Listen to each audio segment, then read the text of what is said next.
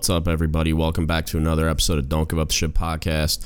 This is Teaching to the Creed, Module 4.0. Talking about humility today, and I got to have now retired BMC Jeff Bayless on to talk about that.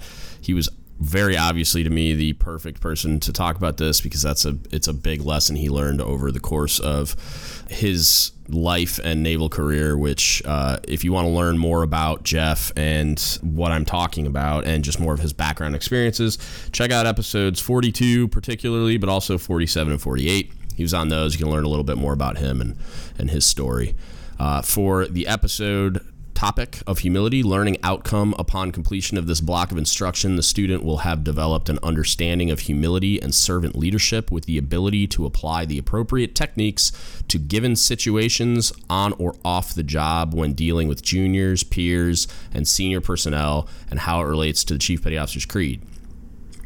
The objectives: analyze and discuss the importance of humility as it relates to the CPO Creed, analyze and discuss the definitions of humility and pride and how they relate to the Chief Petty Officers in leading juniors, peers, and senior personnel, and explain the spectrum of pride and how it relates to being a Chief Petty Officer.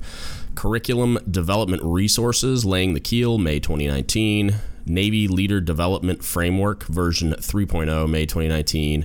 Humility is the New Smart, Catherine Ludwig and Edward D. Hess, Baton Institute for Entrepreneurship and Innovation. And with that, we'll get into it. So here we go.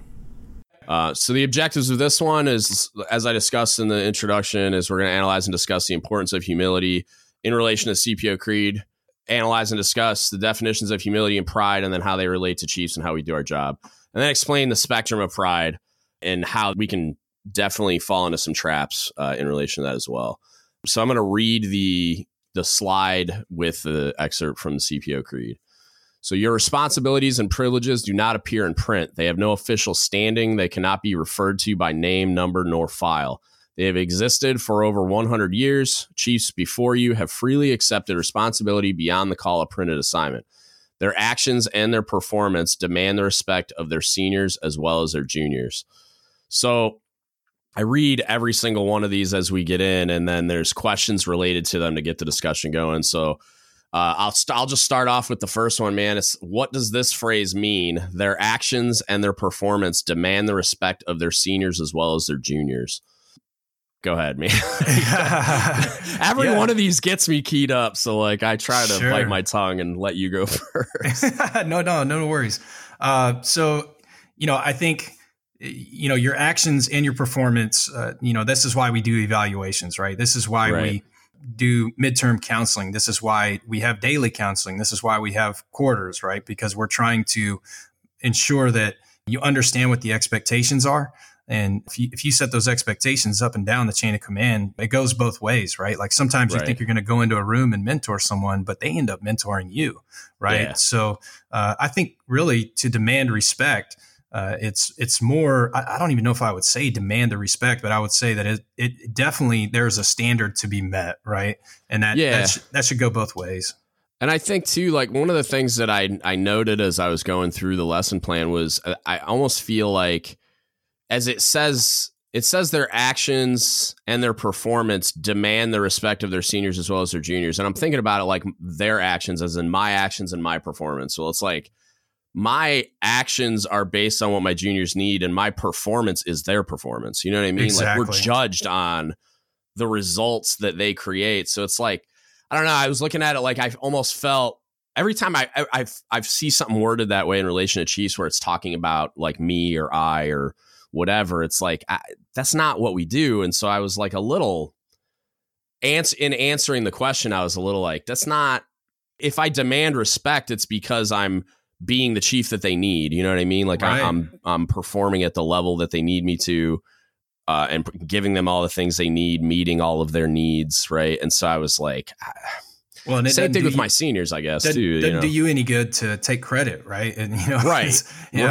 I don't need credit. What I need is you guys to feel like you're part of the tribe, part of the team, and that you accomplished something as a team, right? As a tribe, as a community, that we were successful. Right. So I agree. Yeah, definitely. And I think we already kind of tackled there's another question that says, what does it mean to demand respect? I mean, that's exactly what we just talked about, but There's one it says, how important is it to you that your seniors and juniors respect you?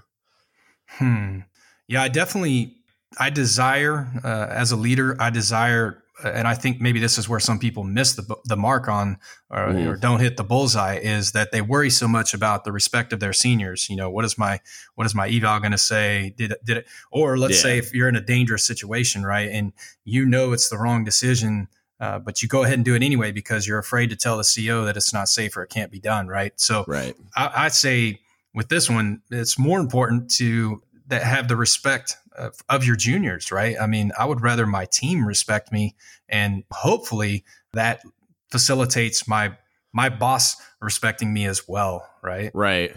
It's definitely step one, I would think. Like, if your juniors aren't respecting you, your division's probably a dumpster fire. And then your seniors are going to be like, what is going on over there? But I think about it like I wonder if, as we ask these questions, if what you just described with like evals and all those other things that people are concerned about, that's almost like I'm more concerned with approval, where it's like, do we know what respect actually means? Because I can have a commander that doesn't like me, but respects me. You know what I mean? Yeah. And I had a conversation with a junior, is the humble pie spin the yarn.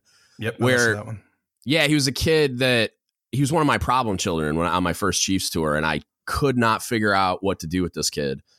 And I tried everything, and I got to the point where I was just like ready for NJP, and just like, this kid needs to go away. He clearly doesn't get it. And it was before I was as mature and had the understanding that I do now. And then the guy that relieved me had a little more success with him, but not really. And he was towards the end of his time there anyway.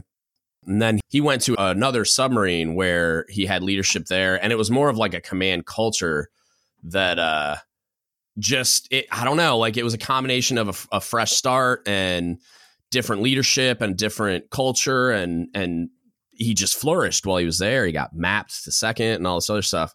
And so I looked at it like, okay, what did I do wrong? You know what I mean? Like, how come I couldn't figure it out? Wasn't I the leader that he needed?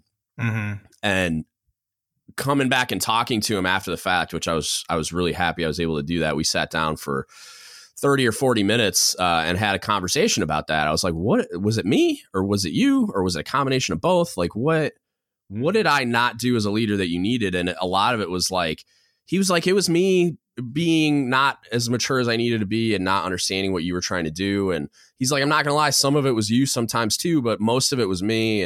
And I, like, we talked back and forth about it. And it was like, he's like, I have a lot of appreciation for what you did at the time, because now I understand it. Back then I didn't. And so would I have told you then that I respected you? Probably not. But he's like, I have a lot of appreciation and respect for what you did back then, because it helped me when because he got to another leader that said a lot of the same things. And then he got to a new unit and a bunch of leadership that were saying the same things. And he's like, oh, like this is just how they do things here. Right. And like, so it was like retroactive, but that's what I looked at as like a real lean definition of respect. You know what I mean? Like, he hated me. And there was a lot of times where I would have said the same thing about him, but I never stopped investing in him until I was gone. And then when he got new leadership, they did. And he kind of got there eventually. And so like, he respected me even though he didn't know it yet. He developed it over time. And so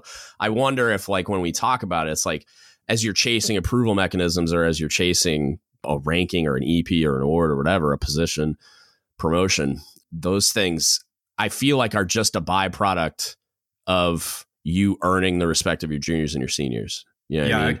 Yeah, I agree. I think too, what comes to mind is the ego, right? And I mean that as a philosophy, not as I have excessive hubris, right? Like, I don't mean to be egotistical. What I mean is ego in that you have this understanding of you're part of the system, right? Or you're part of the team. And so you're always thinking about, what could I do better? Or what is it about me that's not working out? Or, how could I do better? What am I doing wrong? And then, so what fixes that ego, and what salves that is the idea that you're going to get some validation for doing a good job, right? And even if that validation is just, hey, this is your space and you own this compartment, right? Yeah. And your compartment is squared away. It doesn't have to be an award or a 5.0 eval. But I think as human beings, we're all seeking some sort of validation due to the fact that we have egos, right? Yeah. And I think too, like because like I get all of my job satisfaction from people that flourish as a result of anything that I had anything to do with, right? Like, because like I go back to my two favorite sayings of yours is and I quote them all the time on the podcast, is the rising tides raise all boats and the universe is going to conspire to help you. And it's like those are byproducts of you just doing the right things. And so it's like if you are really trying to earn the trust and respect of juniors and seniors, which it starts with your juniors, it's like that's just going to happen. You know what I mean? Like all of that validation is going to happen just as a byproduct where you don't have to chase a number one EP. It's going to come as a result of you just focusing on getting the respect of your juniors. And then by virtue of that, your seniors. And it's like, well, here's one of those. Here's another good quote that I have. You know, it's saying exactly what you're saying, but I just say it a little shorter. It's like, lay it on me. If you worried about your value system and your character, you wouldn't have to worry about your reputation and your legacy because it would just take care of itself, you know? For sure. Yeah. So, you know, if you worry about the making the sausage, you know, to relate it to a cook, I know you're going to appreciate this, you know, if you're making the sausage, right, the rest of things will take care of itself. You know, you gotta actually, the meal's going to happen if you actually make the sausage. Yeah. Right. I like it. I dig it. I'm big on cook puns. So the next question is, it's basically to put out to a facilitated group, but provide an example during the process of initiation or any other time you were chiefing, basically, that a chief demanded respect through something other than their actions or performance. And then what was the result? Yeah, I think you should always, I think it would not be good because it should be all centered on your actions and performance. You know, I mean, it shouldn't look at me because I drive a nice truck or, you know, like kind of a loaded question. Well, I the first thing I thought of, like I wrote likely negative and I was like ... But it was like the first thing I thought of was because I'm a chief and I said so type of stuff. You know, like it's just using and abusing the very legitimate authority that comes with the rank and uniform. But you're not going to get anything done by that. And all you're going to do is lose respect by consistently beating that drum. It's like, well, let me give you an example of something that I did wrong as a commissioned officer. Is I thought that because I was a chief before I was an ensign, that made me superior to other LDOs and other ensigns, right? And I would remind them of it, you know. That's interesting. Yeah, I'd be like, hey, you were never a chief, I was, so like you don't get it, right? So I know in all these things and have all this experience that you don't, so it makes me better. Right. And that, you know, I'm not to say that an officer that would commission, I do think you have an advantage, right? Right. You know, sure. It is an advantage, but it doesn't make you superior in any way, shape or form. Right. Because if you're creating a meritocracy in the workspace, you know, obviously we have to pay attention to rank and structure. And, you know, I'm not saying that, you know, I would allow someone not to call me sir or chief or whatever the title is, right? I typically am just cool with boats, but, you know, we got to maintain the standard of the formality. However, me reminding people that I was a chief before I got commissioned didn't earn me any respect. In fact, it probably worked in the opposite. Right. And I would think all it would really be is like a mechanism for you to help train other ensigns that were right there with you that didn't have that same like background and experience. You know exactly. What I mean? But it would take a ton of humility to be in that position and not go down the road that you did. You know what I mean? Where it's like, because I could see myself doing that too. Like if I was ever in that position where I'm in their peer group, but we're not the same thing. You know what I mean? Like, well, I think that's why a lot of people apply for the Chief Warrant Officer program, because they can say, hey, well, you automatically know I was a chief, right? I don't have to say it. I can project this just by, and I'm not knocking the Chief Warrant Officer program. I have tons of respect for the program and I have tons of friends. My best friend in the world is a W5, so I'm not knocking the program. But there are some people that their idea is to project, and that doesn't gain any respect. You know, I think you need to yeah, like you said, you need to kind of be humble about it because they'll find out anyway. You know, if they care, they'll ask you like, hey, were you a chief? Or as you're telling a sea story, you'll be like, you know, it's one time in 2009 when I made chief, I remember this happening, right? Yeah. You don't need to just kick in the door and be like, hey, I was a chief. You will respect me. It didn't work out, man. It didn't work out at all. So in fact, they just feared me, right? It just created a negative work environment for a short amount of time. So sure. And this question too made me think a lot about just like I've spent a lot of time thought experimenting, humanizing chiefs and how important it is to let junior sailors know kind of the opposite of what we're conditioned to think and do as we came up. And I think we're a little better about it nowadays, but not a lot. Because like Facebook reminded me that I've been a chief for 9 years yesterday. Yeah, and I saw that. And so back then it was like it wasn't like this at all. Where it was totally different in that they kind of expected us to be these pillars and exemplars, which I don't think is entirely bad. But at the same time, I think it's really important to be able to have a rapport and for junior sailors to be able to relate and then trust. It's like I got to humanize myself. I got to let them know like, yes, I'm in this position now, but I'm just a sailor like you. I came from the exact same place, went through the exact same footprints you're putting in the sand right now. Like I did all the same things, and I'm still a sailor. I'm still a submariner. I'm still a CS. I'm still whatever, but I'm more equipped and have the authority now to help you better. And it's like, unless I humanize myself in a way that they can relate and like have some common ground with me, they're not going to trust me. They're not going to want to communicate with me. And then I'm going to have trouble gaining their respect.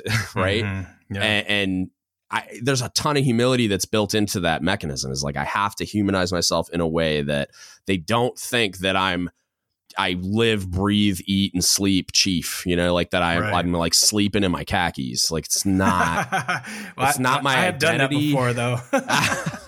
It's not my identity. It's a thing that I do. And the primary driver of the thing that I do is taking care of these junior sailors. And so that humanization piece, I think is a big part of it. It's what you do. It's not who you are. And those are two separate things, but it's kind of intertwined. And when people interview me or ask me about mental health questions, you know, I typically, where I go to naturally without even thinking about it is the understanding, and maybe it was an epiphany for me with my own mental health, was that we're all in the spectrum somewhere, right? So there's no all or nothing. There's no black or white, even though in naval doctrine, you know, of course there's black and white, like the food has to be cooked to a certain temperature. The anchor chain has to be passed, you know, the riding stopper and the housing stopper have to straddle the detachable link. You know, I mean, there are things that are the way they need to be for a reason. And when it comes to human experiences, like you're talking about, we're all in the spectrum somewhere with our pride, with our humility, with, you know, what drives us, what motivates us. And I think that's kind of a good realization to come to is like, okay, where am I on the spectrum? It's not a yes or no thing. It's not like, you know, hey, I'm a chief now. These are the things that, like you said, and I made chief. Now I sleep in my khakis and this is all I do, right? You're on the spectrum somewhere. So there are some people, and I'm one of them, that is gung-ho Navy, you know, like I'm covered with Navy tattoos. Yeah. Like you should see the room I'm standing in right now. Yeah. I got an I love me wall, dude, for sure. Well, no, I mean, this whole room, it looks like John Paul Jones vomited all over the walls. Like, you should invite me over for a cup of coffee sometime. Yeah, if there's, I'll send you some pictures afterwards. It's like, if there was any doubt that I was a Kool-Aid drinking true believer, this will beat it out of you. Yeah. Well, you know, I just say that to give some understanding or maybe some perspective that it's okay to understand you're on the spectrum, but just be self-aware enough to know where that is. That way, and I think you can be both too. Like where we talk about, and we'll get to, I have it written in the outline somewhere later, but like that like just coffee pumping through their veins, like black coffee pumping through their veins, and like pirate sticker, like type of chief that sleeps in their khakis. It's like, I feel like you can be that and be like a humble, like humanized version of a chief too. Like, I don't think it takes a mature, self-aware person like you just described to understand kind of where you are to be that person. But it's like, I think you can do both. And like, I don't have stickers all over my car and whatever, but that's just a stupid personal choice that has nothing to do with that perception. Like if I wanted to, I'd have a giant pirate sticker on my truck, but Same here. I mean, I'm covered in Navy tattoos, so I mean, right, I am a sticker. I'm a billboard. You're a walking, talking, pirate sticker. But yeah, it's like nobody's ever called me that before. That's there you cool. go, walking, talking pirate sticker. You're welcome. I love it. But like I think you could definitely do both. And I have a buddy that is like a great example of it, where it's like he can be loud and brash, and he's definitely got Chief stickers on his truck, and he's that type of dude that you probably outside of work never catch him outside of a Chief t-shirt. But at the same time, he's the guy that invited me because he understood how I appreciate like heritage and tradition and leadership stuff. He like invited me to the machinery room when they promoted all his enlisted sailors on my last deployment. They did like the traditional version of tacking on crows, where people took turns throwing a stitch on their FRVs. And I was just like, man, I almost cried, dude. I was like, this is so cool. I mean, that doesn't, you're right. I mean, that doesn't mean that there's nothing wrong with that. That is, in fact, quite the opposite. That is amazing. I mean, I used to do things like that too, like buy belt buckles for my division that had cross anchors on them, just to try to instill some esprit de corps, some pride. You know? And it's again, like you say pride, and you're like, oh, pride's the downfall, blah, blah. It's like, oh, it can be. It's not excessive pride, right? Excessive pride. All right, so we'll move on to they define everything in these lessons, it seems like, which is I'm a fan of. I use definitions a lot. So I'm going to read the definitions of humility and pride. So humility is defined as the freedom from pride or arrogance, which is ironic because I'm about to define pride.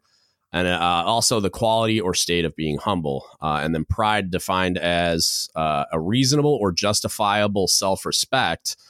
And then the second definition is delight or elation arising from some act, possession, or relationship, which I think is kind of interesting how they almost are competing definitions. Like one is like normal and the other one's too much. But first question is, what do these definitions mean to you, and what does humility look like to you? So I think what humility looks like for me is making it not about you, right? Right. Hubris is another word they should add to this, honestly, as a definition. You know, hubris is excessive pride. Right. And, you know, I tell the story a lot about Icarus, and you can Google it, but basically he flew too close to the sun and his wings fell off and he fell from grace and went to hell. That story is all about hubris. So humility is the removal of hubris, right? So it doesn't mean that you don't have pride. It just means that you don't have excessive pride. Right? Yeah. They're not, just because you're humble doesn't mean you don't have pride. I'm very proud of my career, man. You know, I'm very proud of the accomplishments I made, the accomplishments of those that I've led. I've had sailors say, hey, man, you saved my life. Yeah. I'm proud of that, man, because that took a lot of pain for me to be vulnerable with them. It took a lot of work. You know, it took a lot of time, took a lot of effort, took a lot of, quite honestly, some guts, you know? Yeah. And you're talking about like via what you did with like going around and talking and stuff too, right? Like, sure. Yeah. Cause I saw go ahead. And like just the comments on the video and stuff like, oh my God, this is exactly what I needed, or oh, this saved my life or whatever. And it's like, that's insane. And it's like, there's people that look at that too. I was going to say, like, one of the things that I read into when I was thinking about this question was the people out there that use humility as like a front for their hubris. Does that make sense? Like, where they're like pretending to be humble and letting everybody know, God, I'm so humble. Look at how humble I am. I did these things. And so like that, and my initial reaction to your video when it got sent to me before I actually like talked to you and had watched the video, I was like, oh, here's another one of these, like, look at me projects. And then like, I immediately judged it on the surface as hubris, where it was like, oh, this guy's just like wants to be Navy famous. I did the same thing to Grant Conn. It was just like my initial knee jerk reaction. And then once I actually looked into him, I'm like, no, this dude is like standing naked in front of a crowd of people. Like I was listening to Brene Brown's Daring Greatly this morning. Yes. Thank you for that. And she's talking about like being vulnerable and what it feels like. And they did all this research. And she said the comment that showed up the most was people described it as a feeling of being naked in front of a group of people. And it was like once I looked into it and read it, it was like like, no, initially I'm judging it because I feel uncomfortable watching like Grant Kahn put himself out there on Reddit, or you put yourself out there on a stage, like in front of a giant group of sailors and all these like leaders and all these people. And it was interesting once I did like let it play and like let myself not make it about you 5 seconds. Yeah. Not make it about me and my insecurities. As I'm watching it, I was like, oh my God. Like, and I think a lot of people react to it that way. Cause like I've had people ask me about you and like, is that dude really like that? Or is he super arrogant? And I'm like, no, like he's really like that, man. And it's not like, it's because they make that snap judgment of like, he's doing it for him, not for these people. And I'm like, dude, no one gets on stage and does what he just did for himself. Like that's I'm not getting paid, you know? Well, not only that, but again, like the Brene Brown stuff is, I just finished her other book. So it's like right at the forefront of my mind. But as she talks about shame, it's like nobody goes into that place and like exposes themselves in that way where they're just sharing all their shameful moments so that you can learn from them because they want to inflate their ego. Like it doesn't make sense. That doesn't even compute.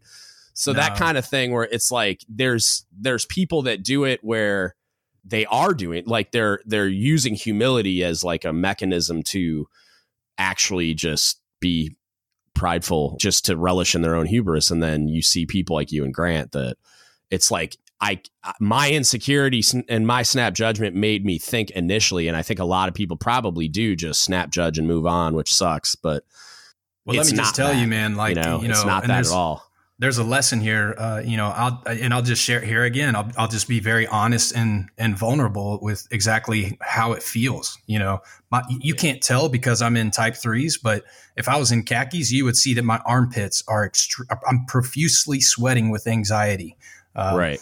My heart rate is through the roof, and it's not because I'm nervous. And I mean, I can give a towing evolution brief to an admiral and have no problem with that. Right. Like, so it is not easy. It is not fun. It's a worthy cause. You know what I mean? Like you asked me to come on here and talk about humility, and I appreciate that. That's super awesome. But I don't look at it as another opportunity for me to ratchet jaw for an hour with you. I think of it as this is going to be of service to someone else. And let me not allow my insecurity to not let me do the work that is a worthy cause.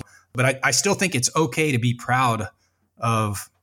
Yeah, pride has a negative connotation sometimes, but it's okay to be proud if you're actually in the arena and you're doing the work and your hands are dirty. It's okay to be proud of that, man. And I think there's an evaluation that needs to happen to make sure. Like, I'm almost like you have a backstop to. As that proud moment happens, because I do that. Like I get a moment of like, I'll get a message on the platform saying, "Hey, thank you so much. Everything you're doing is amazing, blah, blah, blah." And I'm like, yes, fires you up, right? That's like why I'm doing it. Or I'll get an email from a chief saying, "Thank you for doing this. We use your podcast for training, for like Sailor 360 training." And that's like, I like run around the house like screaming when that happens, because that's the whole point, dude. Like that's exactly what I dreamt of when I first started this. Same here. And, it's the video, if they can't get me out to do it in person, I'm like, just take the video and show it. That's fine. You know what I mean? It would be better in person, but just if the lesson gets there, I don't need the accolades. Like I just want the good to come out of the product. Yeah. Brene Brown also talks about, this is good to talk about pride and humility. Brene Brown talks about, we should just reference in the show notes Brene Brown. I will, dude. I will. I'll put all her books and all that stuff. And she has TED Talks and Netflix special, all kinds of stuff. So Brene Brown now is kind of famous, right? And she was talking, it might have even been to like Oprah or somebody like that. And she was talking about how she never wanted to be famous. She didn't need to be rich. Like I think her husband is pretty successful. But she's like a pediatrician. Yeah. I was going to say a doctor. Yeah.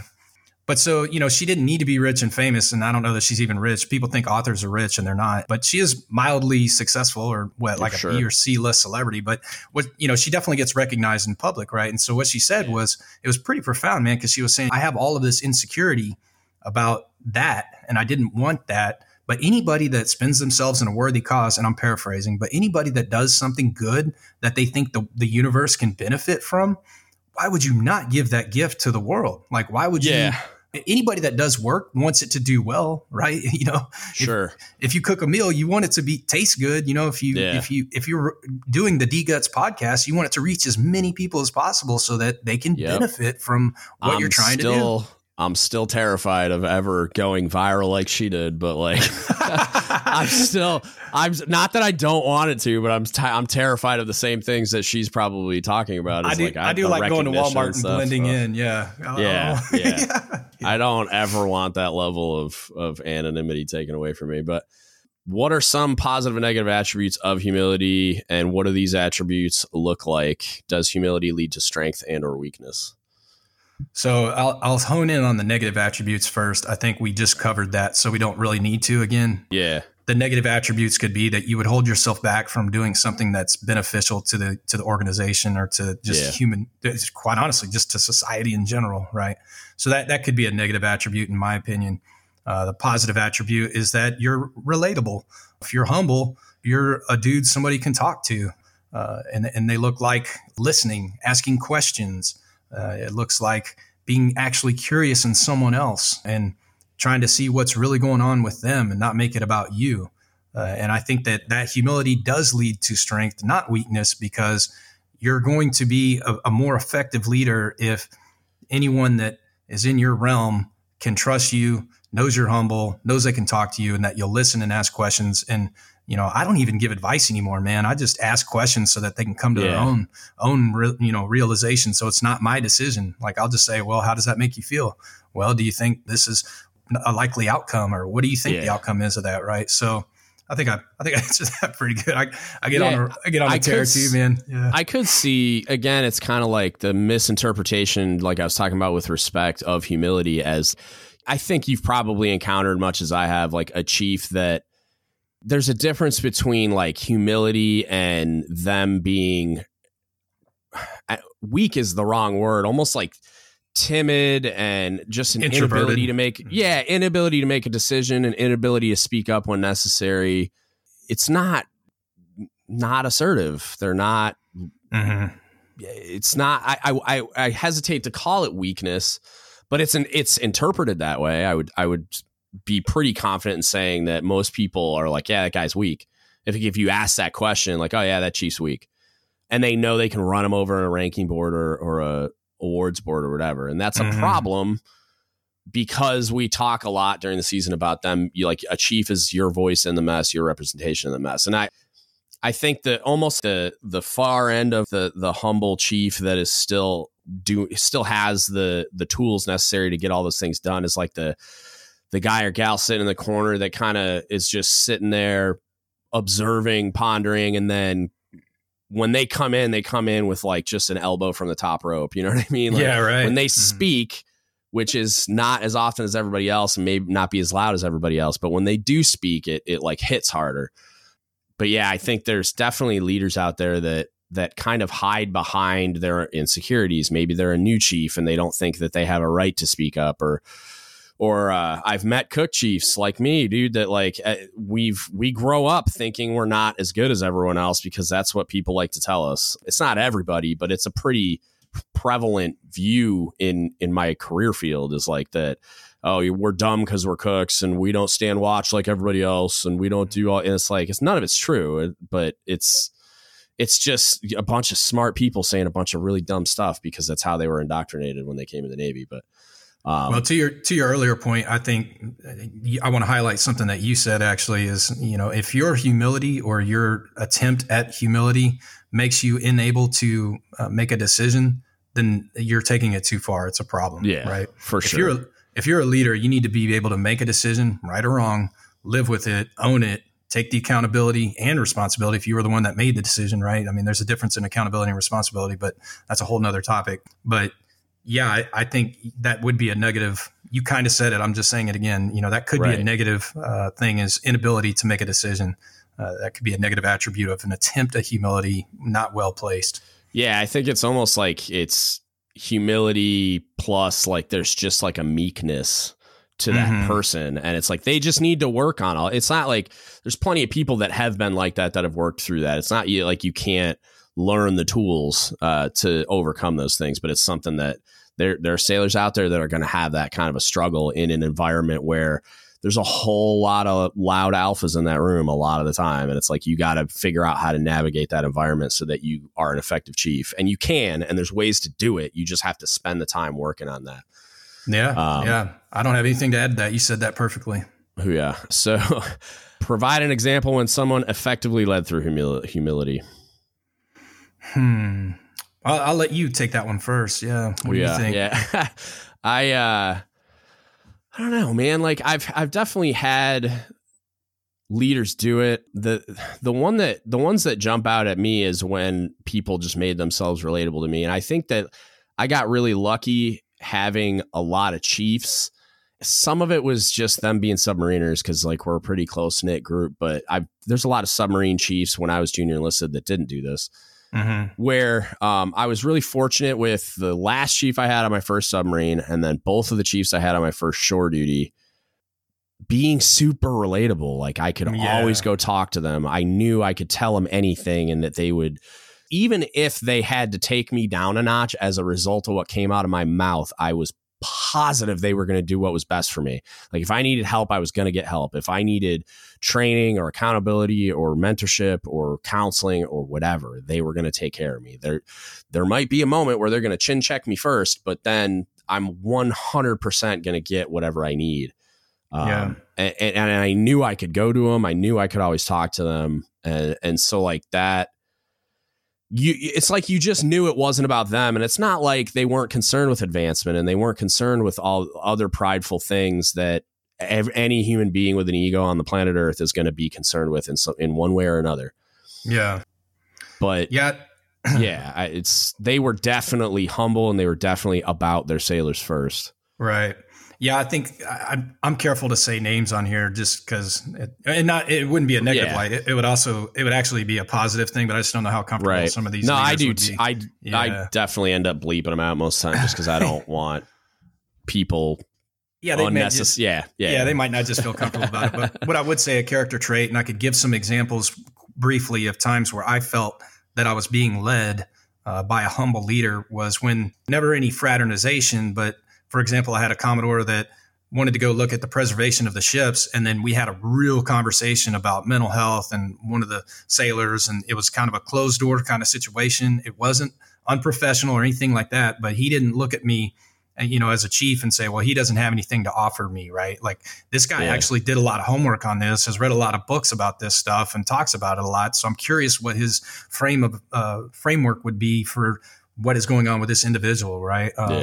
So again, not unprofessional, but just even little things like, hey, when I was an officer, I had a CO that was very even keeled, very mild mannered, also not afraid to make decisions though. But he was very polite. If he had to, he'd make a hard decision. But he was very polite. Like at Captain's Mess, he'd be like, I'm really sorry that you did this, but unfortunately, if you do drugs in the Navy, I don't have a choice. Like you have to go to the admin set board. He was nice about it, but he did what he had to do. I love that. Right? Yeah, no, I love that because I talked about that on one of the recent episodes that I think it's coming out Monday. It's like during that accountability process, all the same things are going to happen. Like if a sailor was popped for drugs, it's like they're going home anyway. So you don't have to berate them too. Yeah, you don't have to beat them down while it's And I feel like there's a lot of times where leaders just feel like there's a like demeanor or like a character that like a demeanor they're supposed to have or like a character they're supposed to play in those moments. And it's like, no, just be nice. Who cares? Like it's not gonna change the outcome. That's except for that sailor will have a better taste in their mouth walking out the door probably. And or just be a better contributing member of society. Yeah. Just have a better view of the Navy on their way out the door, not feel like everybody that they've been super close with over the past however many years, all of a sudden all at once alienated them. Cause that can lead to some really dark places. And let's toss a name out there that probably would feel comfortable talking about it. Like the first time you reached out to Fleet Master Chief Paul Kingsbury, and he was like, let's hook up. Let's talk. Let's move this needle in the right direction to benefit sailors. Right. Same with me, and I'll give him a plug. The Cutlass podcast, that's what he's all about is leadership and development. But there's an example of leading through humility, right? Like he could have said, yeah, hey, dude, I'm pretty busy. I got Fleet Master Chief. Exactly. But he didn't. He was like, that dude came to my house, man. He came to my house and like we had coffee and it was great. Yeah. So and he's like, we did when I was on his podcast recently, he was like thanking me for mentoring him. Yeah. Like as he learned how to do his podcast stuff, he was like, you were one of the ones I listened to and I really appreciate your mentorship. And I'm like, hearing him say it just sounds strange, but that's, I mean, I do that to people all the time. Like I'll thank somebody for teaching me how to do something. And it's like, because I've been around so long, a lot of those conversations are in that type of a direction where it's like I'm talking to a junior chief or I'm talking to a first class or whatever. Mm-hmm. But it goes both ways. Man. Yeah. So what is the difference between the first definition of pride and the second? And then what happens when pride gets bad? And you kind of touched on the hubris piece a little bit, but. Yeah, I mean, I think I don't even know if we need to answer this one. We should just to do our due diligence, but I think we've already really kind of talked about that. Yeah, no, I think we did. I felt like you had a story you wanted to touch on. I just wanted to make sure we had done that. Sure. Yeah. Well, I mean, obviously everybody, anybody that has listened to my episode on your platform. So a good example of when pride gets bad is when you do what I did, right? Your positive feedback loop is that you're doing so well and you're doing more. And for me, I was getting trophies at Ironman distance triathlon and I was crushing the Navy, so to speak. I say that with no hubris. I just say that that was what it looked like through my lens. Right. Yeah. It's a super important point that because I talk about that a lot where bad behaviors and like the wrong trajectory are often validated through things like awards, evals, promotions, stuff like that. And so everybody's like, oh, I must be doing everything right because I keep getting all this validation. So it's man, that's how you can. Yeah. When pride gets bad, I think what happens is you start making negative, either negative coping mechanisms or negative or harmful decisions. You're a little cavalier in your decisions. Maybe you don't think things through. You trust yourself maybe too much, right? And again, we're all on the spectrum somewhere. You should trust yourself to make a decision. But if you're not actually following through with procedural compliance, obviously what happened to me is, I went through the lowest part of my life where I was contemplating suicide every day because I had made a horrible mistake, right? That ruined my career, my marriage, and effectively put me in a downward spiral for, quite honestly, 5 years, man. It was pretty rough. So that's what happens when pride gets bad is if you don't hurt yourself, and even if you hurt yourself, what ends up happening is you're hurting those around you by doing that. So much going on there with, it's cliche for a reason to put your own oxygen mask on and pay attention to, what's going on. Are you having excessive pride?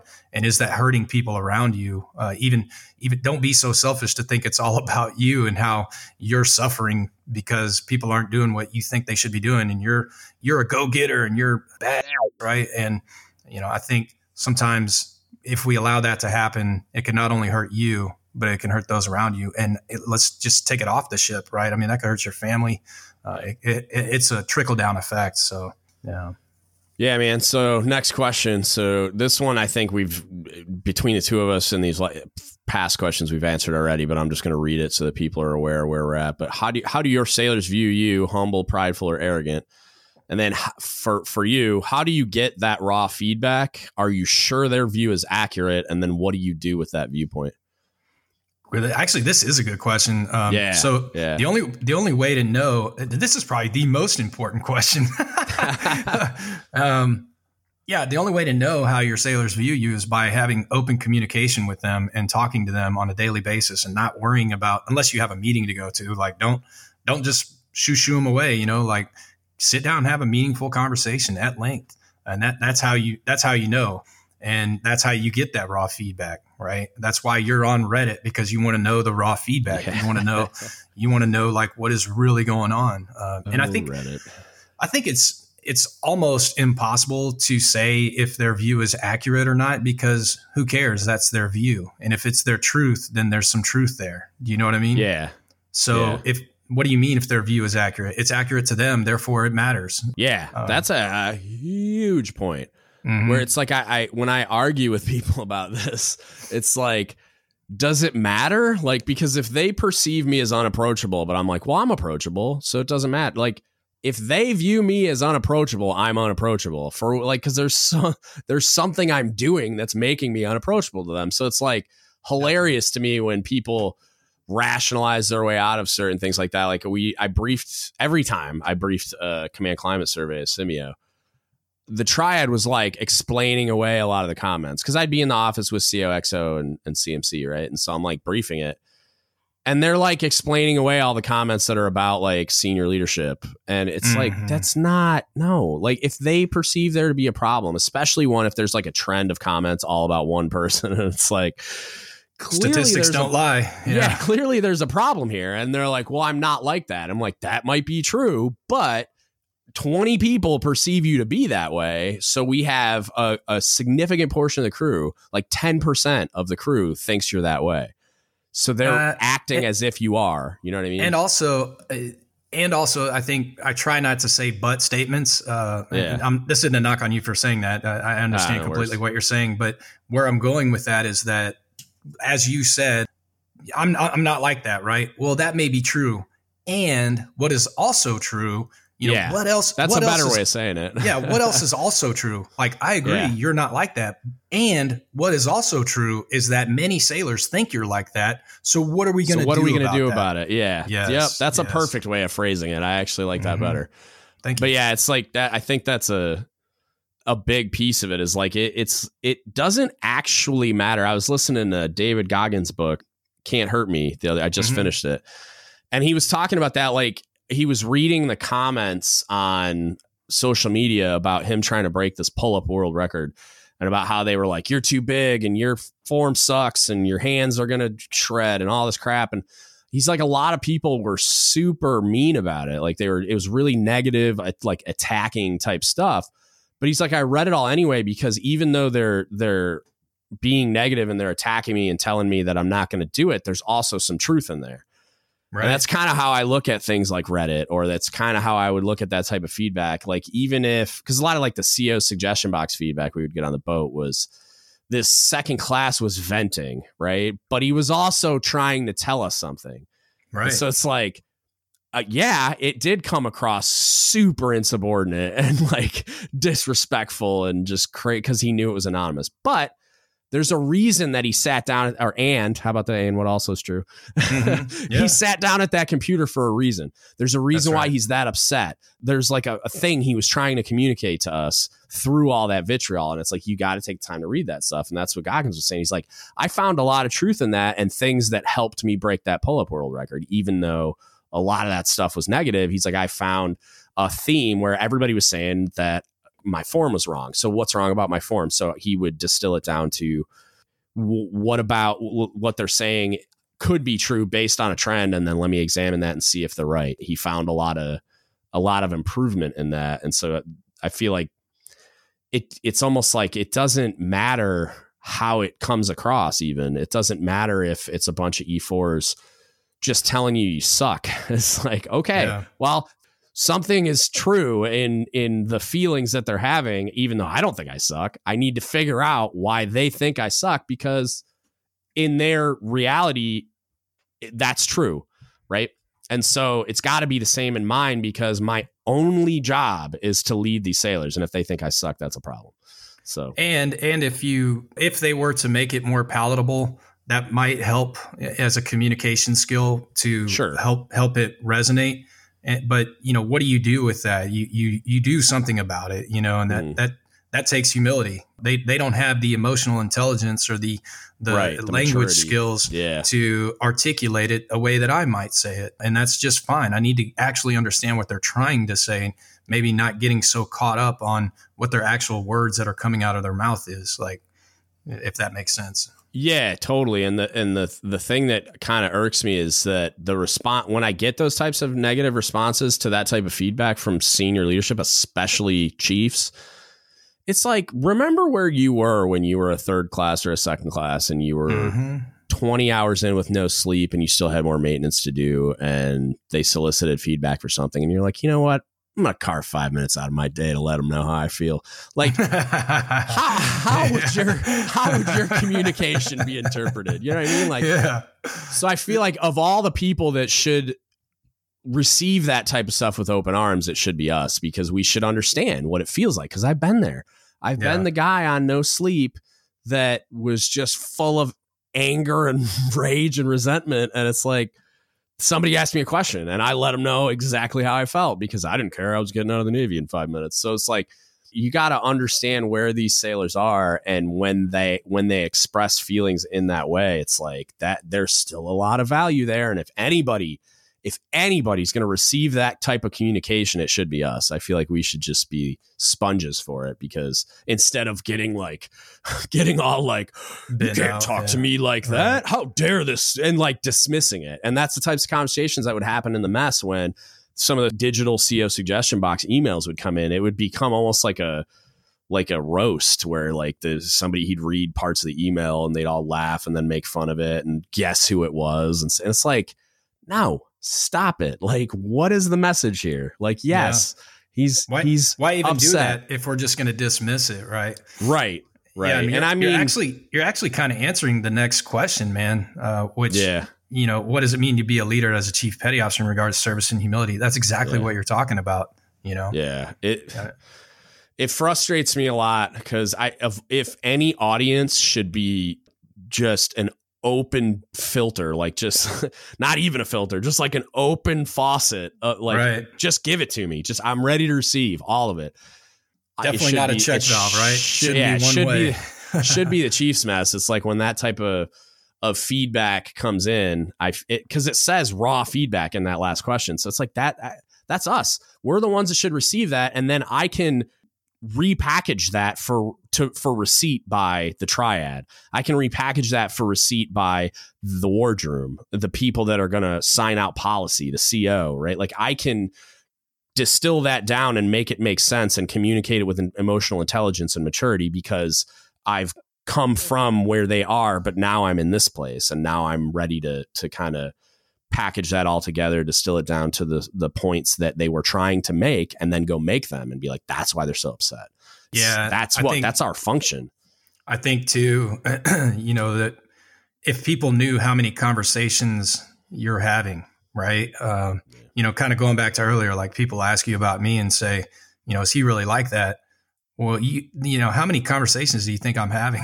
Like, you know what I mean? Like there's a lot of conversations that entail getting to that part where, there's 1 hour on the DGUTS podcast or you're briefing the CO, right? There were a lot of conversations that went on with that. And so I think that's important to mention too. I kind of beat that. I got a diatribe of having meaningful conversations. I mean, that's what this podcast is all about, right? Having meaningful conversations. So that's part of the job as well, as having those conversations. So. Yeah. So the next slide is, and for those following along, make sure there's images that are going to be important to the conversation, but it's talking about a spectrum of pride. When viewing that, like, where do you think you stand on this spectrum? And this is a question that the selectees that go through the training will discuss amongst themselves as well. But I mean, I think we both kind of know where we think we're at, whether everyone would agree or not, I don't know. But where do you think you fall on the spectrum of pride? Well, again, I think we're all on the spectrum. It's interesting that this coming up, because I wrote this down before we even got here. I did skim through this a little bit, but I'm reading this for the first time and I'm like, this is great, because that's exactly how I view it. It's not a but statement. It's not a if or and or. It's it's an and. I'm sorry. It's nuanced, right? Right. I would consider myself pretty humble. I would say that the issue was that it took me making a huge, life-altering, catastrophic decision to get there. Yeah. Right. And that's what I tried. That's my whole purpose in life now. Actually, I have it written down what my purpose in life is, and I won't bore you guys with all those details, but it's basically to be a net gain to others. Like, even if it's 1% or 100%, I want my net gain. When I die, I don't want them to say Jeff Bayless was a good bosun mate and made the rank of lieutenant, and these are all what he did in the world. I want people to say Jeff Bayless was a good guy and helped out a lot of people and really cared and took time to listen and reflect introspectively. That's funny that you say that, man. Because I thought it was you. The thing he asked me was how do you want to be remembered? Like, what do you want people to say about you when you're gone? That was me. Like, yeah. Mm-hmm. Oh, was it you? Okay. I was like, I forget who asked me that question, but I was like, I was like, God, I don't know. Like, I've never really thought about it, to be honest with you. Like, I know that question is a question people ponder, but like, I've never really cared about the legacy piece of it enough to really dwell on it. Like, I know it's a thing, and I guess it was something I thought I'd think about when I was old or something. Like, but yeah, man. And I remember sitting there thinking about it for a second, and I was like, he just wanted to help. Like, that's how I look at all of this stuff. Is just like, if I can help one person, I will continue doing this podcast, even if there's just one E4 somewhere sitting there absorbing all this stuff and letting me know that, yeah, this is helping a lot. Like, I'd keep doing it. Well, that's why they call it servant leadership, right? We don't do this for us. You know, what are we at? Like 56 minutes? Like this, I'm not, this is definitely for others. You know what I mean? Right. And that's why we do the things we do is servant leadership, just to try to facilitate and optimize and hockey stick up, our fellow, not only our sailors, but our families, like anybody we come into contact with. Again, a rising tide lifts all boats, right? So, yeah, man. The spectrum thing I think is interesting too, because I'm sitting here looking at it and it's like, there's parts of this that I'm like, yeah, that's me and that's me, but I'm also think I'm humble. So it's like there's times where I undervalue myself and then I'm submissive and excessively modest and have poor self-esteem and lack confidence. Like, and I've been battling those 5 things and probably some other stuff. The cook thing on submarines is like a constant. Like my last cob said I was super defensive all the time, and that's why, is because like I've been constantly underestimated, told I'm less intelligent, told like there you'll chime in on a conversation about like ship's control or topside line handling or something like that, and they'll be like, well, you know about that, Cookie, all you do is burn stew. And it's like, they think they're joking, and I get it, but then there's a part of them that's really not joking, that really behind every joke there's a little truth. Yeah, that really believes we're stupid. And that's that's what makes jokes funny, right? I mean, kind of, yeah. But like at the same time, it's like it's one of those things where it's like, if you told a joke about, and I know everybody experiences this. Like, I know you guys get like knuckle dragging boatswain's mate jokes, and Marines, Jesus, all they do is eat crayons. We know. Yeah. Like, it's eventually, for me, it was like there were too many instances of me having those types of conversations or getting treated a certain type of way or whatever, that it wasn't a joke. It was like I was getting treated that way because I was valued as less than. And it was like, it was created a complex. Like, so sure. All of those things, it's like, I find myself in moments like, as I'm qualifying Cobb right now, I find myself feeling like I'll never be ready. And that I have this fear of when I report on board a submarine that some 1120 nuclear trained line officer is going to be like, oh, I got to cook Cobb, really? And you know what I mean? Like, and that's not me. It's not only me creating an idea in my head. It's like, there's a guy out there that's retiring right now as a command master chief that experienced that exact thing when he checked in to be a Cobb.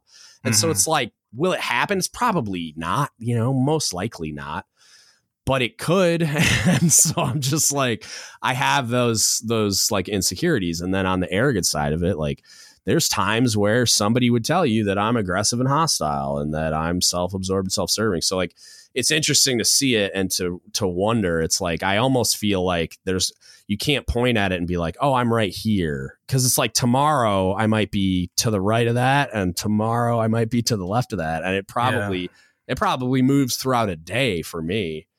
Another thing that came up as you were talking, and I was listening to what you're saying about, being on the spectrum somewhere. Yeah. I think what you're kind of describing too, maybe, is a little bit of imposter syndrome, right? Whereas, for sure. Why me? Am I good enough to do this? I've heard you talk about it on the podcast before too. Like, why do I get this opportunity? And I've definitely had imposter syndrome getting up in front of 3,000 people, man. That's you want to slice a humble pie. There you go. I think what you have to do with situations like that is, we say manage expectations all the time in the Navy. And actually that's deeper and more profound than probably people think, because if you have expectations and those expectations aren't met, then you're only going to be left with resentment, heartache, shame, sorrow. Yeah. Right. If you have standards, however, I maintain standards, and that may mean I'm very careful with my words between expectations and standards, but even specifically with myself. So I think what you're talking about sometimes what can lead to this state where, the humility overrides your ability to do good is when you have these expectations that may not ever, that's what anxiety is, right? That is the definition of anxiety or post-traumatic stress. Post-traumatic stress is assuming that the worst case scenario is always going to happen. And that's why those two always go together. So, or maybe not always, but most times. I'm not a doctor. Disclaimer, I'm only speaking for myself, not the Navy, not the doctors. Yeah. But I think we need to manage our own expectations, have high standards, but manage our own expectations and don't always assume the worst case scenario. And that'll allow you to land somewhere healthy on this spectrum of pride and humility. Yeah, man. And I'm trying to do exactly that, but. Oh, you do it. Yeah. You wouldn't be doing this if you weren't, you know what I mean? Yeah. No, definitely. Give yourself a little credit. Have a little pride. I do. So and we already talked about which attribute in the humble column do you feel you're lacking the most. I think that we've kind of hit all that, but some attributes related to the left side of the spectrum can be necessary tools as a chief petty officer, which I would agree in moderation, but the one that I'm going to kind of be nervous about is when it goes the other direction. But for example, it requires a large dose of humility to own and execute orders you may not personally agree with, but this is sometimes necessary to fulfill the Navy's mission. And then it says, can you think of other examples when executing the mission required you to show humility? Who can't? Yeah, right. Who hasn't experienced a time when you didn't agree with the decision, but you had to own it and do it? Yeah. That happens all the time. I had a CO. My last CO was he wasn't a bad guy, but I think with any of these COs, and I don't know if it's different on submarines, but it probably not. But the burden of command can warp a person's perception of reality. Sure. Just because of the pressure and the anxiety and the, oh my God. And I guess there's this pretty well known, as a CO gets towards the end of their tour, they get more and more paranoid about what could happen and where I could get fired. I've had a successful tour. Everything's gone great. And now I'm 6 months out. It's always the first 3 months or the last 3 months, right? Yeah. And so there were times where I was in the CO stateroom getting berated for something that was not even true. And it was I had my ensign supply officer standing next to me. And it's couple different ways I could deal with this, but I've got my ensign supply officer standing next to me. And so it was almost it probably saved me from doing something stupid a few times, but I understood that in that moment, the mission was to say, "Aye, sir," and I take responsibility for it. And then he continued to tell me that I was an idiot and that basically I was falling on my sword, even though I had done all the things I was supposed to do. And he just decided to perceive it as I was lying to him and making stuff up. And I never told him this thing that I told him, even though I did 5 times in front of a bunch of people. And I walked around to check myself too. I'm you guys were all at the same brief I was at, right? Where I briefed him on this and okay. And I had 5 different people confirming it, but had to rack my supply officer out, go to his stateroom, get berated. And it's just afterwards I had to put her back together again while my own ego's bruised and I'm fuming because I want to tell him a whole bunch of expletives about how he can pack sand, and how I'm a grown up too. You talking to me like this is super inappropriate, but right. Well, I think, go ahead, finish. I'm sorry. I was just going to say in that moment, the mission was showing my future department head and junior supply officer how to deal with that type of a situation. Mm-hmm. You know what I mean? Yeah. Well, it's kind of like they say, you want to be happy or do you want to be right? And I think sometimes it's counterintuitive, and this requires a bunch of humility when you have a sailor that wants to, for me, it might be organize a gear locker or something that way, right? And there's a certain way that I would want it. There's a certain way that I would do it. I want the grade B shackles over here. I want those labeled. I'd like for you to spray paint this orange so we know these are the grade B, these are the grade A. Yeah. And then they go in there and they do it a different way that you would do it, but it still accomplished the mission. And it's counterintuitive because you're like, well, I wouldn't have done it that way. But actually what happens is now that I exercise a little humility and allowed that sailor, and this is a very minor thing. I mean, this could carry over to any facet of your life or any facet of your career in the Navy. If you allow someone, if you can step down from your pedestal a little bit and allow them the creative ability to do, obviously if it's 3M, they got to follow the PMS card. I'm not saying to deviate from doctrine, but where you can allow someone to do it a different way than you would do it, even though you've done it for 20 years and you know the best way to do it, let them do it. Two things happen. One, they'll learn through the process, right? They'll learn through doing it that this could have been better a different way, right? The second thing, maybe you provide them that feedback and say, hey, I would have done it this way, but this works too. But maybe next time consider doing it this way. If or not, like this still works, but this is how I've done it in the past. But this is fine. We'll leave it like that. And then the second thing is now they have ownership, right? Like now they're they're like, heck yeah, this is my gear locker. Like, I was going to say, like the letting them do it their way. It's like, who's going to be using that gear locker more? You or the E5 that you had organized it. And so it's they're going to guess who's going to be it. They're going to do it better. Well, guess who would be the better, who's going to be the security patrol officer of that gear locker now? I don't have to police it because they are. Right, because they're going to do it because it's their locker. Yeah. Yes. Yep. 100%. So the next one is some attributes related to arrogance can be used in a positive way, especially as a chief. Some examples include boldness or questioning norms. I'm immediately going to stomp all over this concept of anything on the right side being used in a positive way, especially as a chief, because what you have here is self-absorbed and self-serving. Nothing positive about that at all. Unless you wanted to like warp it to mean like self-care and making sure that you're good or something, but that's not what that means. They just used the wrong word. Yeah, they should have said confidence. Yeah, which they have above the humble one, right? So you have self-aware, listens to learn, takes responsibility for their actions, thinks deliberately, confident and authentic. So you have like within the humble part of the spectrum, you have like the positive versions of all this stuff. So the only one in here that I feel like comes close is aggressive. I guess maybe sometimes defensive, but.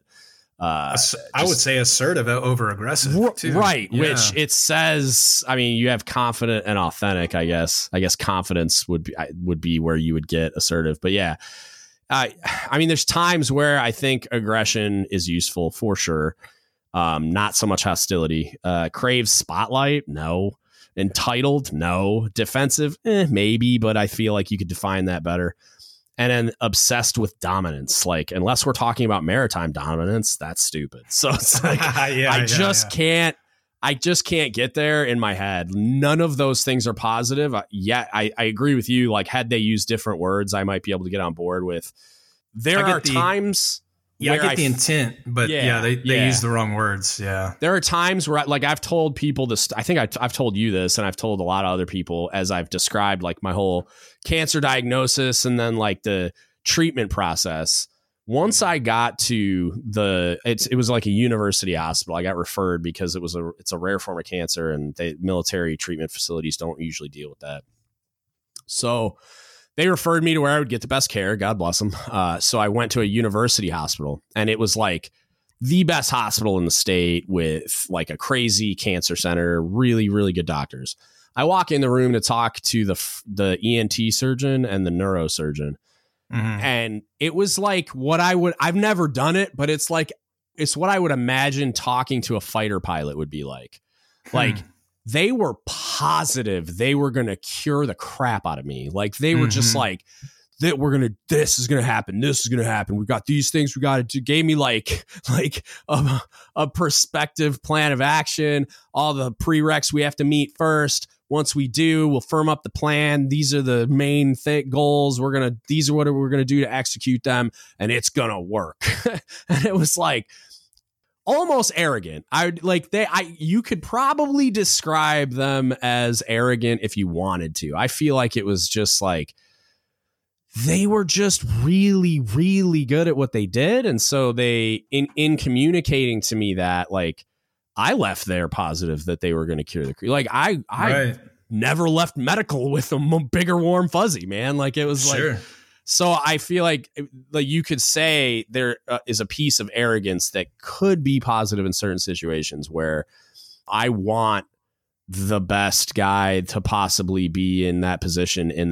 So if I have somebody that is borderline arrogant because they actually are that good but they also are constantly in pursuit of that excellence by being humble enough and self-aware enough and all those things to get better. It's like, I still wouldn't use maybe. to use your analogy. I still wouldn't use the word arrogance. I would say that it's like I would borderline. say that what I would say is there's a value in having a positive mental attitude with your ability to do the job, right? Wayne Gretzky, Michael Jordan, all of these great athletes, right? They believed that they could achieve it. And I'm an endurance junkie. So the 2-hour marathon, they took all these guys. This is a prime example. There's a Netflix documentary about. I think it's on Netflix. Don't quote me, but basically the summary is they ran these human specimens, like just these complete extreme athletes through some training and high end, cost a lot of money. It was from Nike. Like Nike paid for all of it to try to break the 2-hour marathon.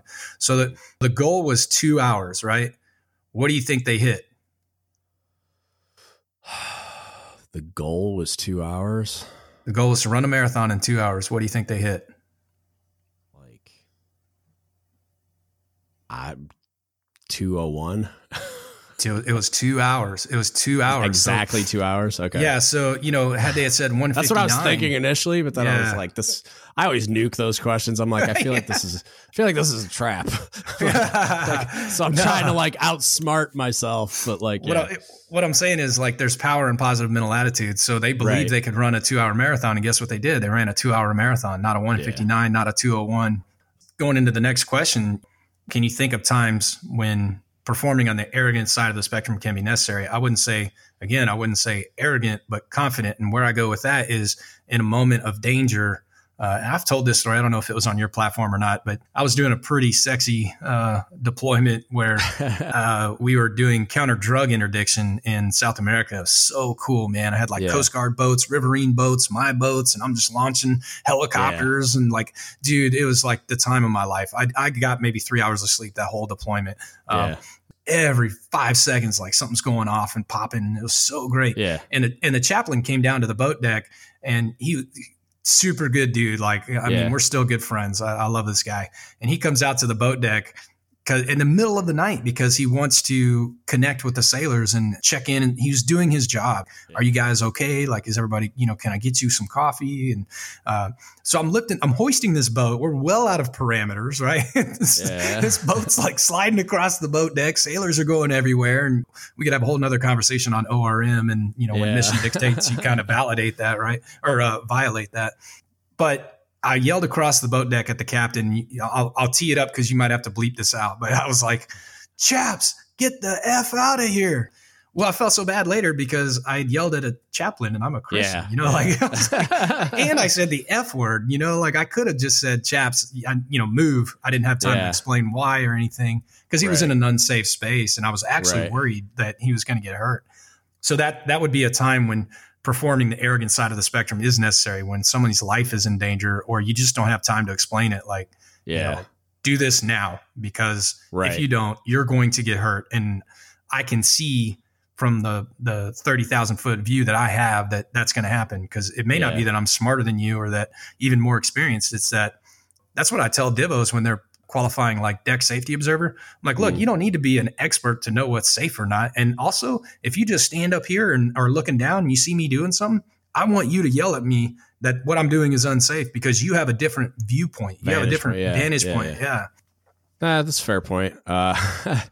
So we'll move on to humility and the CPO creed, kind of linking some of that stuff together. So what does the phrase, "it is far more about what you do than what you say," mean to you? Has your performance during these past few weeks been the reflection of a confident leader? And so that's obviously directed at a chief select. But for you specifically, the question, what is the phrase, "it is far more about what you do than what you say"? I almost disagree with this statement altogether. I think they both matter. Yeah, I think they both matter. I do too. Yeah.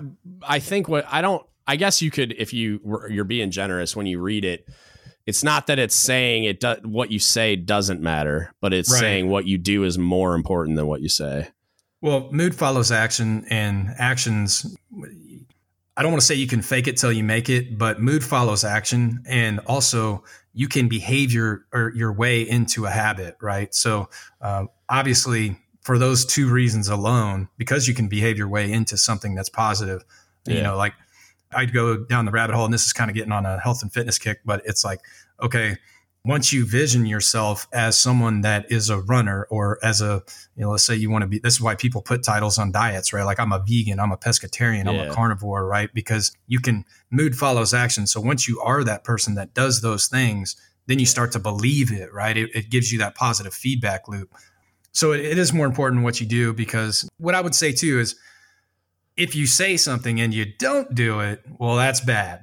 Well, yeah. And I was going to say too, like I'm hung up on it a little bit too. And I think it's because when you're looking at and defining what you do, that can involve things that you say, right? So like a sailor is going to remember a negative experience as what Chief did to me, because they're going to feel wronged and hurt, and there's going to be scar tissue there. And it's going to just be based on some things you said, like where you slighted them, or you said something to them that, or like snapped at them or whatever, that stayed with them and it was negative. What we're doing now is just saying things to each other, right? I mean, right. And I feel like this matters. It's something that we do. But definitely, definitely, if you ever say, "Do as I say, not as I do," that's horrible. Never say that. Yeah, I'm sure it's happened more than once, but like, if those words fell out of a Chief's lips in front of me, and they were serious, it wasn't like a tongue-in-cheek thing or like some joke in the moment, I'd have to like be real aware of where my hands were, man, because that would I would fly off the handle. I'd have to put them in my pockets and break that rule instead, because assault's probably dude worse. Here you go with the pockets again. I know, right? It always comes up once. I don't think you've recorded a podcast. I don't think I have either. Hands in pockets. During this process, so during the initiation season, they ask the question, which obviously neither of us have been selectees in quite some time. Have you thought more about yourself or others? Give examples. So if you can remember that far back, like when you were going through the process, or even just in the act of being a chief, because that's the whole point of the training season. Did you find yourself thinking more of others or of yourself? I think this is actually a really good question. They should have put this at the top of the slide, because, on the first, so as you're going through your career, from, not for everyone, I don't want to, or an exemption to everyone. Exception, yeah. Thank you. That's the word I was looking for. Thank you. But for the most part, from E1 to E6, my experience, I'll just be honest, and let me just not speak for anybody else. For me, I was worried about me.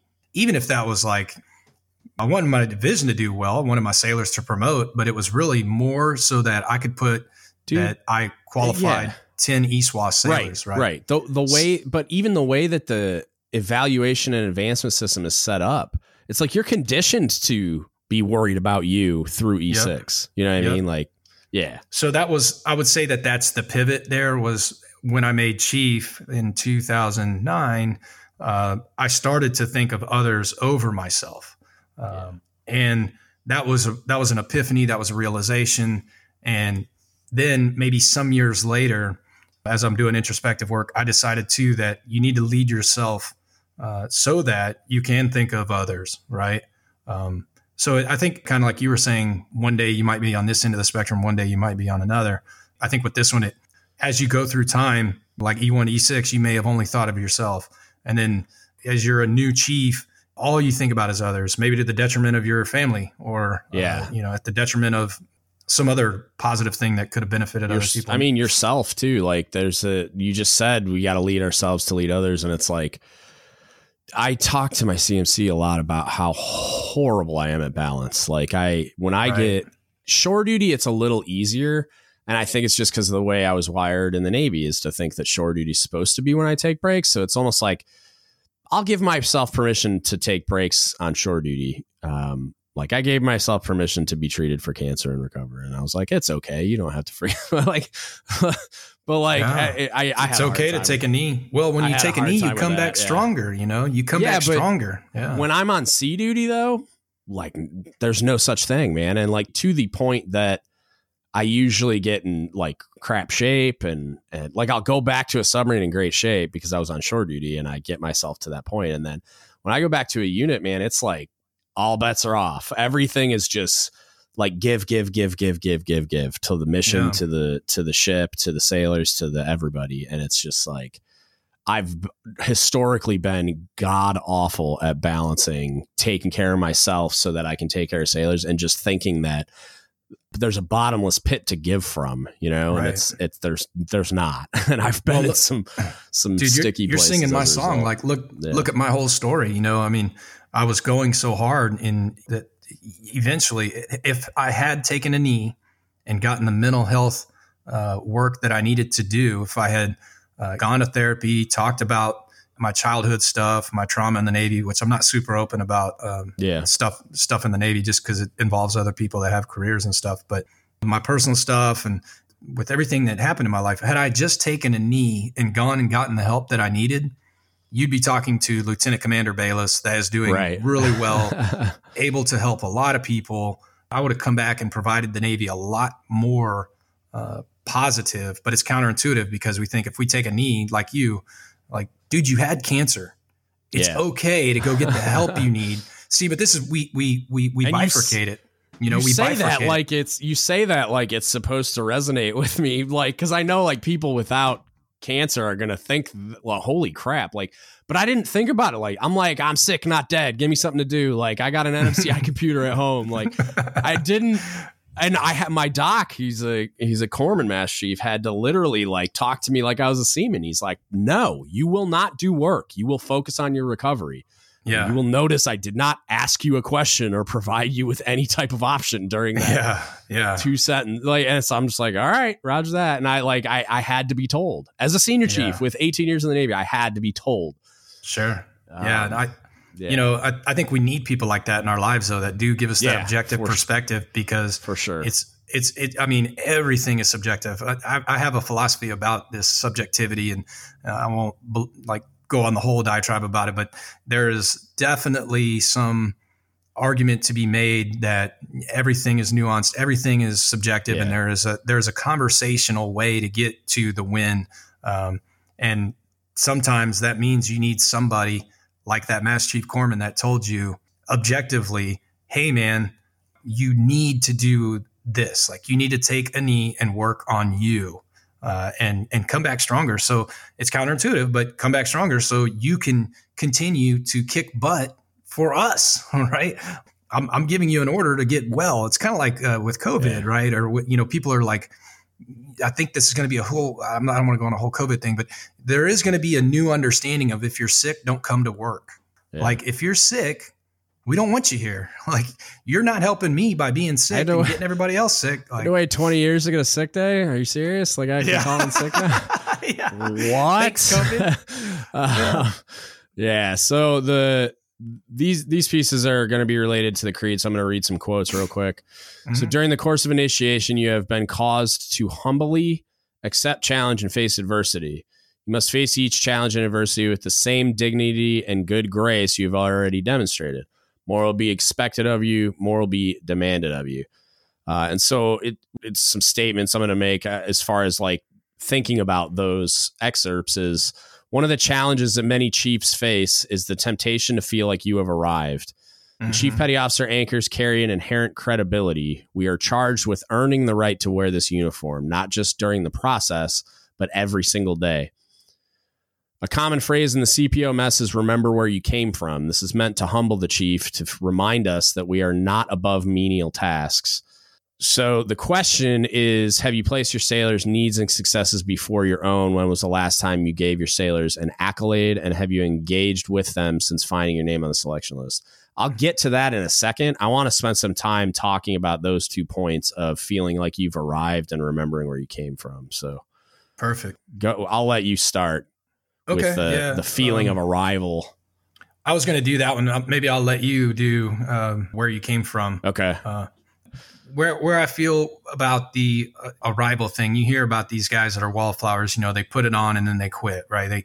They became wallflowers in the mess. And hey, it happens, man. Like I'm not going to sugarcoat it. There are guys and gals that put it on, and every time you go into the mess to get a drink of water, or every time you go into the wardroom to get a quick meal before you hit the deck plates again, they're always in there, right? So you already know if they're in there, every time you go in there, then they quit, right? Or they're just leading by negation, right? They're just waiting for someone to come report something to them instead of giving that active feedback in the moment.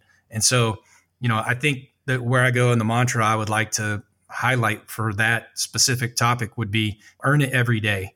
Earn it every day, even to the last day. Oh, you're transferring today? Good job, but we'll let you leave at lunch a little bit early, but come muster your sailors, come talk to them. Earn it every day. I feel like I need to earn even out of uniform with my kids, with my wife, with my life, man. I got to earn it every day. Every day you should earn the trust of others, the love of others, the support of a team. If you just think that it's going to happen because you're wearing anchors or you're wearing khakis or you got commissioned and now that people have to listen to you, you completely lost the whole process. It fell on deaf ears. So that's what I would say. Just earn it every day. The frustrating piece for me too is they're very much linked, but remembering where you came from is the mechanism I would think would prevent chiefs from thinking that they've arrived, where it's like, I don't understand how it happens. I have a really hard time making the leap in my head from being a junior enlisted sailor, working your way up to first class, however long that took, and then putting on anchors and just thinking you're somehow better than everyone else, or you somehow don't need to now be a part of your division or work center or whatever and taking care of this. It's like, it's your only job is to take care of the sailors. And do you really think you're best positioned to do so by sitting in the mess or by going home early or by doing whatever the things you're doing that demonstrate this I've arrived mentality? It's like, talking about remembering where you came from is important to me because it's like, that's what I feel like we spend too much time in the CPO pride stuff to the effect that junior sailors think we forgot where we came from. And I think that if you polled 100 junior sailors, 80 of them would think that most chiefs forgot where they came from the day they put on anchors. Like they got the little Men in Black zapper going and we just like got brainwashed and into the and indoctrinated into the Chiefs mess culture.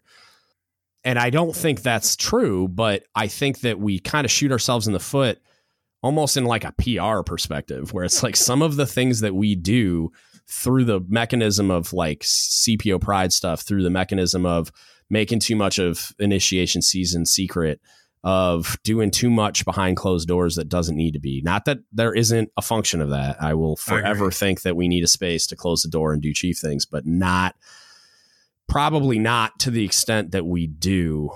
There's a lot of things that I think you could shed some daylight on, even if it's just like, and a lot of commands do this. This is like the example that pops into my mind, like pulling first classes into DRBs as a training thing, not board eligible first classes, not chief selects, even though those are valuable. Like I'm talking like just grab any first class that you think that this would be of value to, because then they're going to go tell everybody else, oh yeah, DRB's that thing you thought it was, where it was just a YFG speech and all they did was like destroy the guy's soul and then send him to mass. It's like, that's not actually what it is. And that's not what it's supposed to be. Right. And again, like you'd presume that the mess that is bringing a first class in to see it is doing it the right way. But I don't think by and large that that's what it is. But I think that's how it's perceived based on a lot of junior sailors sharing negative experiences. And so it's just like, that's what gets passed around. Maybe I'm wrong. Maybe it's 50-50, maybe the majority. I don't know. I can't speak. I haven't been a fly on the wall in all of the messes to be able to judge it accurately. But I just think that there's things we could shed more daylight on by doing stuff like that, so that these sailors understand that we're not, like, we haven't completely forgotten. Like, we know, and we use that experience every single day in doing things to take care of them that they just don't get to see. Well, and it would reinforce the integrity of the process, right? For sure. The transparency, the vulnerability. I was thinking about maybe relating it to your cancer experience as far as putting it on and quit, right? Or, or thinking you've arrived, right? So it's kind of interesting. I've had some other diagnosis, I don't have cancer, but what happened with me is I went to the doctor, and then after the doctor said, well, this is your diagnosis and this is what we're going to do. As I'm leaving, I'm like, oh, now I'm this guy with this diagnosis, right? So for you, it's like, I'm now D-Guts podcast with cancer, right? Yeah. But then you have to remind yourself, man, I'm still the same Jeff that woke up this morning. Like, right. I'll just have to work on this too. Like I'm still the same guy. I'm still the same human being. Nothing changed from 10:09 to 10:10. I just finally got the realization. And then when you understand that, then you can do something about it, right? Then you can say, okay, just because I made chief or just because I got a promotion, more is expected of me, that's great, but I'm still the same person that I was before. I'm only 6 weeks later through training. Did that 6 weeks cure me? Did that give me did I drink the elixir now where I can slay the dragon and marry the princess? No, you're going to be a continual learner. You're going to continue to grow. You're going to continue to read books about leadership and development. You're going to continue to do projects, labors of love like this to help people, to help sailors. Every conversation, you're learning something, right? So, it's not like you get that diagnosis or you get those anchors or you make that promotion or you get married and then everything's perfect, right? Oh, whoa, I married the love of my life. Oh, that's great. Guess what? You're still, it's not like you just put that on and quit. You don't put on a wedding ring and quit either, do you? So. Yeah. I kind of got on a tangent, but it's all relatable to other facets of your life as well. And making chief or making rank is the same thing. Yeah. I mean, it's an accomplishment. It's a milestone. It's a great honor and it's a humbling experience, but you don't arrive. You never arrive. Dude, I've been searching for enlightenment and higher consciousness for the last 6 or 7 years, and I'm not ever going to arrive. It's going to always be a process. So. For sure, man. Yeah. So these questions are gauged more towards chief selects, but we can discuss the first one of have you placed your sailors' needs and successes before your own? Because it has. When was the last time you gave your sailors an accolade, and have you engaged with them since finding your name on the selection list? I mean, yeah, I would hope so in the last 9 years that I engaged with my sailors. So it doesn't really apply to us, but have you placed your sailors' needs and successes before your own? And maybe we can just discuss an example.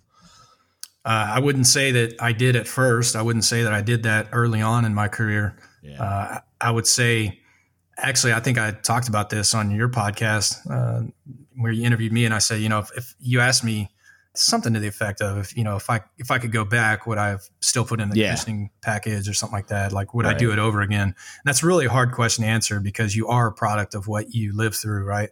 But what I would say now is I would probably rather be a CMC than just because I feel like that would be a better place for not just me, but for other people. Like I think it would just benefit more people for me to do that. And so with that, what I'm saying is, no, that was a lesson that I had to learn to do that.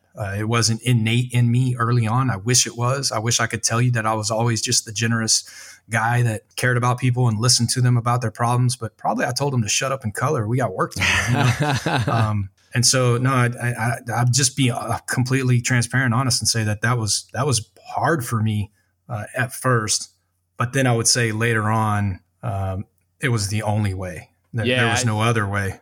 Similar answer. Like I definitely, and I think mine was more just out of like, it was like I wanted to, but I didn't know how, so I defaulted to this like aggressive screaming type of thing as an LPO. That didn't work. And so I just like bumbled my way through it for a little while. And then some really great mentors played a role. And then just my continued banging my head against the wall where I figured some stuff out just through taking lumps. And then combination of the mentors, the lumps, and me taking the time to seek out like just bettering myself through books and podcasts and all those things. It's like I eventually figured a lot of stuff out, but it was definitely like a hard slog. I would say like that year as an LPO and then probably my first year and a half as a chief, it was like I wanted to, and I was like just frustrated by lacking the tools to do it. And then eventually through a lot of help and a lot of lumps, I kind of started to figure it out. So sure. We're basically at the summary. I do have a couple more questions though. So now that we've discussed humility and pride, where do you find yourself on the spectrum of pride and where do you want to be? Which I think we already know where we are, right? We discussed that already, but like, where do you want to be seems like an obvious question, but I'll pose it to you anyway. Well, yeah, I mean, we're very like-minded because I would have skipped over that first part as well. And gone, yeah. I totally I'm checking agree. Boxes here, man. It's on the IG. Yeah.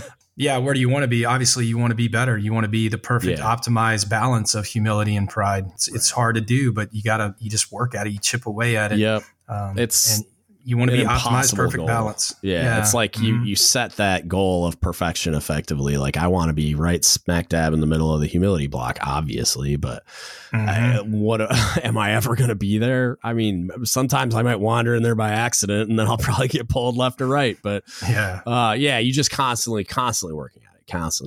To at least hopefully maintain on the spectrum of humility or close to it most of the time.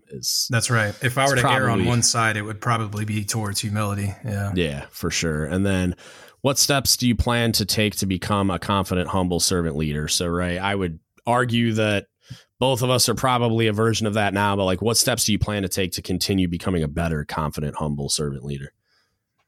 I think with bettering others, again, you need to make sure that you're the best product you can be to help others, right? So that's been hard for me, but probably the best lesson I've learned in being a good leader is working on myself a little bit and not making it about me, right? Like, it's bigger than me. It's bigger than, quite honestly, dude, it's bigger than anybody. It's bigger than anybody on that ship. That mission is going to happen. And so the steps I take is, making sure that I'm pouring into my cup and I'm arriving at any scenario to be of benefit to the best of my ability. Right. I think that's what it takes, Yeah. I spend a lot of time trying to like research. And then when I research, I discuss the things I researched or like the conversations that I've had or the experience I had. And that's one of the things that I personally get out of the podcast is just, I get to have these discussions and I get to talk to all these different people about all these different things and hear their viewpoints. And there's a lot of times where people push back because I think that when I first started doing it, it was like, I got something out of it, but it was mostly just me talking about a thing. So there was no opposite viewpoint or sounding board. Yeah. I wasn't getting any feedback unless a listener reached out. So you wouldn't even have known about Brene Brown, right? I know, dude. Like, and you're not the only one that's like giving me like things to go look at, right? Like, hey, go read this. Hey, go like, have you heard of this? And so like, man, I take a page of notes every time I do a podcast because somebody's giving me something like, hey, have you read this article? Or they'll talk about a thing that I need to go research, right? Sure. Same here. So yeah, like I've learned a ton. I've gotten way, way better because of it. And that's the process for me is like, I do the research where I'm either reading or talking or like experiencing. And then I kind of sift through that and discuss it with people and bounce it off the wall and see what comes back and then take what I can from it to be better. You know what I mean? Like I find that every time I finish a book, right? I'm finishing audiobooks or I'm listening to podcasts or I'm having discussions or I'm reading things. It's like, I find myself pulling things out of it and getting better, like getting different perspectives. And then, but it's not just a static, like I'm reading an article and then that's it. Like, no, I'm reading an article and then I bring it up on a podcast and then I discuss it with people, or then I'll talk to my wife about it, or I'll talk to somebody at work about it, or I'll do whatever. And it's like, I kind of work through the concept and what I read in my head, and it really like solidifies and becomes something that, oh, I just grew from that. I got a new brain wrinkle, or like, I find myself getting better as a result of that cycle of just constantly working on it because and guess who else gets better? Everyone else. This project, maybe as we kind of come to a natural landing, but this project, what you're able to accomplish here, you'll never know. It's impossible to quantify the amount of good that you're doing. Even if it's only one person, but we both know it's more than that. That's counterintuitive. We think we spend too much time on ourselves, but the work that you're doing even though you get some validation out of it, or you're getting better, you're getting smarter, you're listening. Like if I recommend a book, you actually act on that advice, right? You're like, well, if Jeff said it might be worth checking out, and I'll just give you a compliment, like that's rare and that's well needed and well deserved.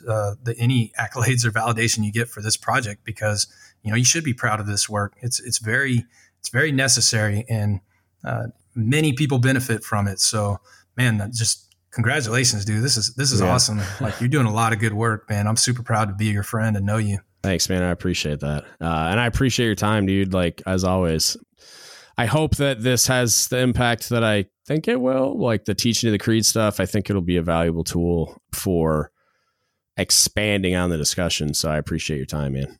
Yeah, well, if nobody else got anything out of it, you and I did, right? Exactly. Yeah, it's good. Yeah, good stuff. All right, I hope you guys got a lot out of that. As always, I'm going to recap the excerpt from the creed that we were focused on for this lesson. Your responsibilities and privileges do not appear in print. They have no official standing. They cannot be referred to by name, number, nor file. They have existed for over 100 years.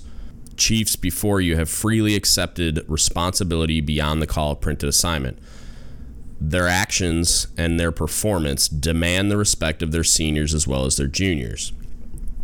Humility is obviously a giant topic. It's something that I love talking to Jeff about it because I feel like he has very unique perspectives based on his incredible life experiences. But I also it's something I like exploring because I talk a lot about humanizing chiefs, and I feel like humility is the number one and the initial building block for that. It's like you've got to understand and practice humility in order to be able to humanize yourself and not hide behind the idea or the persona of being a chief, right? Where you're almost like detaching yourself from your identity as a sailor and reprogramming yourself to identify only as being a chief. And that is what feeds that division and distrust between junior sailors and chiefs. And so I think it's something that it's definitely worth focusing on and taking the time to understand and constantly remind yourself. One, earn it every day, but two, keep yourself grounded and humble and remind yourself that you were where they are and that your job now is to use your experiences when you were where they are to make their experience better, less painful. Use those experiences to better take care of them so that they can better take care of the mission. With that, if you need anything from us, hit us up. Don't Give Up the Ship Podcast at gmail.com. You can Facebook message us, Don't Give Up the Ship Podcast, or you can DM us on Instagram or Reddit at DGS Podcast, or get on the sub and discuss and ask questions and criticize and such. Looking for feedback, especially on teaching the creed. So please reach out to us. Let us know what you think. If we can do anything better, if you have any good ideas or anything, just let us know. And then if you could like, share, subscribe, and review on all the platforms for all the things in both social media realm and podcasting. It just helps the algorithms push it to the people that need it. It lets people know that the tool is available for them. And if they need that help, to come utilize it. And that's it. That's what I got for you today. Thank you so much for listening, and don't give up the ship.